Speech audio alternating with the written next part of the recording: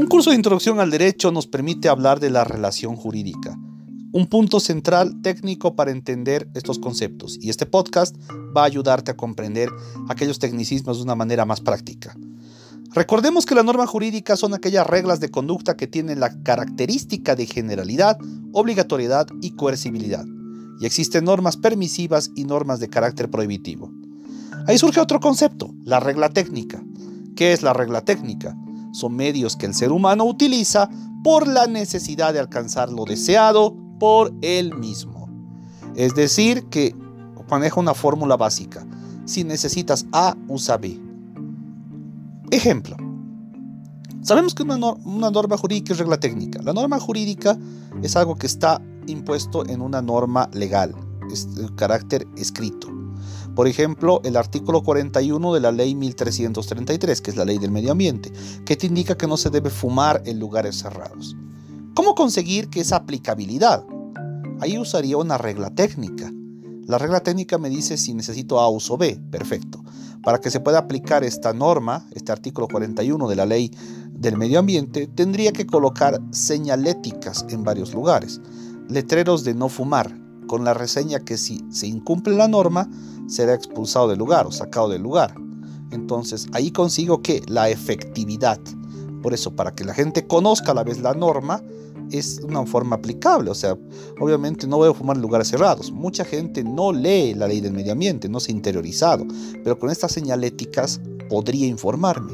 O quizá grabando, usando la tecnología, TikToks, datos en redes sociales, videitos informativos, ilustrativos que sí permitirían el conocimiento. Esa puede ser una regla técnica de aplicabilidad, pero más que todo yo lo aplicaría enfocado al derecho como una señalética, digamos que si no haces para que se haga esto, utiliza esto, y así la gente se va a informar, va a conocer. También rescato el concepto del profesor Rodolfo Laun, que es el antiguo rector de la Universidad de Hamburgo en Alemania, que sostiene que hay una confusión de concepto. Una regla técnica no es una norma, sino es una necesidad condicionada. Significa que el fin propuesto condiciona la aplicación necesaria de la técnica pertinente. Es decir, volviendo al concepto de fumar, si es que están los letreros ahí, estoy cumpliendo que la gente se informe y deje de fumar y no fume en un lugar cerrado. Entonces, obviamente, se aplica este instrumento para que la norma jurídica pueda tener algún interés y pueda ser conocida. La regla técnica está condicionada por el interés de lograr algo, en este caso, información jurídica. No se fume en un lugar cerrado. Es un ejemplo, el básico. ¿Cómo se clasifican las normas jurídicas? Se clasifican en tres. Una norma jurídica como juicio categórico, una norma jurídica como juicio hipotético y una norma jurídica como juicio disyuntivo. La norma jurídica como juicio categórico indica lo que se tiene que hacer en forma directa, sin ningún condicionamiento. No es discutible y es de carácter impositivo. Esto es así, haz esto y es como se debe hacer. Es decir, que la norma no se tiene que acatar, no se debe discutir. Hazlo porque lo tienes que hacer y punto. ¿Por qué? Porque la norma es así y lo tienes que cumplir. Punto. Eso es una norma jurídica como un juicio categórico. La norma jurídica como juicio hipotético se sujeta a supuestos y condiciones. Para que tenga efectos hay que tener una hipótesis. Si haces esto, te puede pasar esto. Si tú matas a una persona, te vas 5 a 20 años de cárcel. Si matas a una persona con alevosía, premeditación, saña, etc., pueden darte 30 años sin derecho a indulto. Entonces así, hipotéticamente, si haces esto, te puede pasar esto. Y la norma jurídica como un juicio disyuntivo es aquella que se da como alternativa para hacer lo correcto ante una situación jurídica. Es decir, que si tú no matas a una persona, no irás a la cárcel. Que si tú respetas propiedad privada, nadie va a demandarte por estafa, nadie va a demandarte por hurto, por robo. Tú cumples con la normativa y nadie va a molestarte. Tú, si así cumples con esto, no te va a pasar esto y harás lo correcto. Eso es un juicio disyuntivo. Tener esa duda, ya no hago esto, me va a ir bien. Si lo incumplo, me va a ir mal. Ahí está. Ahora hay que comprender el concepto de la norma jurídica, pero desde su estructura. La norma jurídica tiene una estructura, y dentro de la estructura de la norma jurídica se divide en dos partes. Supuesto de hecho y consecuencia jurídica. Reitero, la norma jurídica, dentro de su estructura, es decir, la estructura de la norma jurídica, es que se divide en dos: supuesto de hecho y consecuencia jurídica. ¿Qué es el supuesto de hecho? El supuesto de hecho es la posibilidad o condición para que se ejerza una sanción al materializarse una hipótesis. Y la consecuencia jurídica es la sanción dentro de la estructura de la norma jurídica. Supuesto de hecho es la condición de la normativa y la consecuencia jurídica es la sanción. Un ejemplo clásico.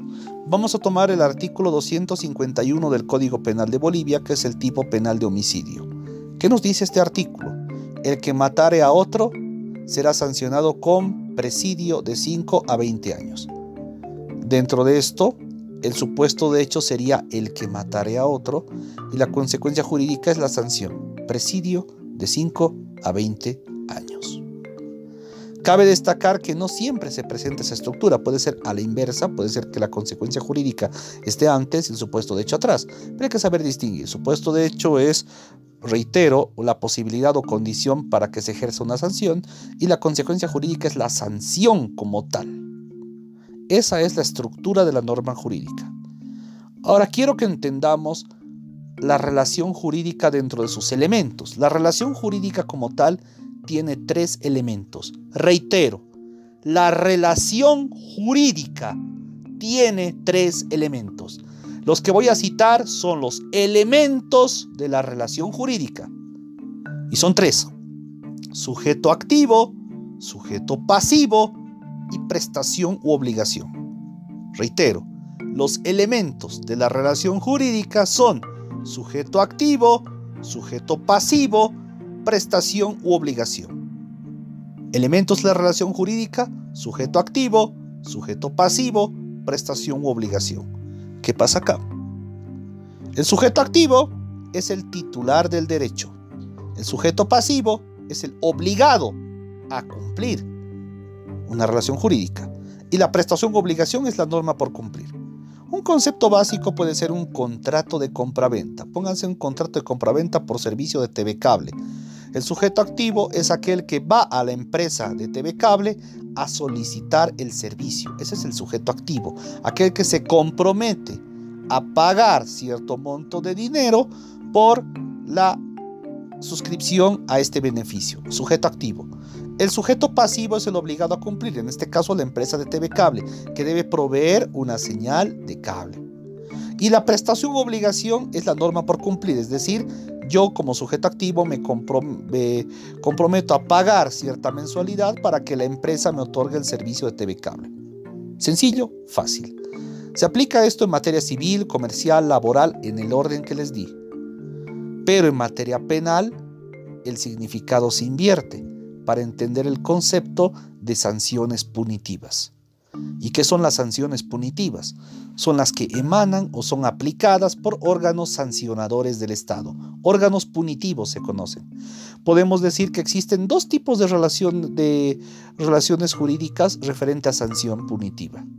Hay sanciones punitivas, 1, vinculadas con el deber jurídico infringido, y existen 2 sanciones punitivas vinculadas con la norma sancionadora. Reitero, 2 tipos de sanciones punitivas: la vinculada con el deber jurídico infringido y la vinculada con la norma sancionadora. Voy a tomar el ejemplo que estaba en nuestro texto guía, que es el asesinato de María López. Pónganse que se da el asesinato de María López. Si tomamos en cuenta el concepto de la sanción punitiva vinculada con un deber jurídico infringido, aquí el sujeto activo es María López y el sujeto pasivo sería Juan Pérez. ¿Por qué? Porque María López es la titular del derecho, ella es la víctima, perdió la vida al ser asesinada. Por tanto, su familia o esta persona, este sujeto de derecho, es quien está afectado. El sujeto activo pasa a ser la víctima, en este caso María López. Y el sujeto pasivo sería Juan Pérez, el presunto autor de un hecho delictivo, del asesinato, en este caso sería el obligado. Si tomamos en cuenta la sanción punitiva vinculada con un deber jurídico infringido, el sujeto activo tiene que ser la víctima y el sujeto pasivo el presunto autor del hecho. En el concepto de sanción punitiva, vinculada con la norma sancionadora, con la sanción, tomando en cuenta otra vez el asesinato de María López, el sujeto activo es el Estado, porque el Estado, mediante el Ministerio Público, seguirá el proceso. Y el sujeto pasivo pasa a ser Juan Pérez, el presunto autor. En este caso, el sujeto activo es el Estado, el sujeto pasivo es el presunto autor del hecho delictivo. Esos conceptos, a volverlos a estudiar y a seguirlos dominando. ¿Qué es la sanción? Sanción es la consecuencia de una relación jurídica ante el incumplimiento de una norma. Hay 3 tipos de sanciones: sanciones de coincidencia, sanciones de no coincidencia y sanciones mixtas. Una sanción de coincidencia es cuando lo dispuesto por la norma sancionadora coincide con la norma infringida. Por ejemplo, si tal como está especificado en un artículo del Código Penal se incumple la sanción, esta es una sanción de coincidencia. Si Juan Pérez mata a María López, solamente con un impacto de bala le darán 5 a 20 años de cárcel. Pero entonces eso es homicidio. Pero si Juan Pérez mata a María López con 35 puñaladas de manera ocasional, porque nunca la conoció jamás, solamente la encontró en la calle caminando y la asalta y le da 15 puñaladas, es asesinato. Ahora, el otro ejemplo, si digamos Juan Pérez era novio de María López y planea asesinarla por celos o algo, incurrirá en feminicidio. Entonces es una sanción de coincidencia porque se da el hecho tal cual está en los tipos penales que cité. ¿Cuál es la sanción de no coincidencia? Es cuando lo dispuesto por la norma sancionadora no coincide con la norma infringida. Por ejemplo, el delito de parricidio es muy común. El delito de parricidio en nuestra legislación considera que si se mata al padre, a la madre o a los abuelos, cualquiera de ellos puede ser la víctima. No siempre es el matar al padre. Si yo mato a mi abuelo, es parricidio. Si mato a mi padre, es parricidio. Entonces es el ejemplo más común. No siempre va a ser lo mismo tal cual. Puede matar a mi padre, a mi madre o a mi abuelo. Ahí podría incurrir en parricidio, es una sanción de no coincidencia. Una sanción mixta es un cumplimiento más indemnización, cumplimiento más castigo. Se da mucho en nuestra legislación, ¿no? Se cumple la pena más una prestación de trabajo, más algún otro tipo de sanción extra. Para terminar el podcast y seguir comprendiendo estos conceptos, hay que ver qué es un hecho jurídico y qué es un acto jurídico. Conceptos simples, y voy a hacerlo de la manera más clara para que se vean entendido por ustedes y puedan comprender más del maravilloso y caprichoso mundo del derecho. Un hecho jurídico es todo acontecimiento realizado por el ser humano o la naturaleza y tiene una consecuencia de derecho. ¿Qué significa esto? Hecho jurídico es todo acontecimiento realizado por el ser humano o la naturaleza. ¿Por qué? Porque un hecho jurídico lo puede producir un humano o también la acción natural. Y se explica en estos hechos que voy a explicar. Ejemplo. Un hecho jurídico propiamente tal, concepto. Un hecho jurídico propiamente tal es aquel provocado por la naturaleza y que tenga una consecuencia de derecho. Por ejemplo, el nacimiento. Un nacimiento, el que nazca una persona, ¿qué implica? El inicio de la personalidad jurídica de alguien. El nacimiento le da atribución a ese nuevo ser de derechos. Puede ser heredero, puede llegar a tener algún tipo de coincidencia propia.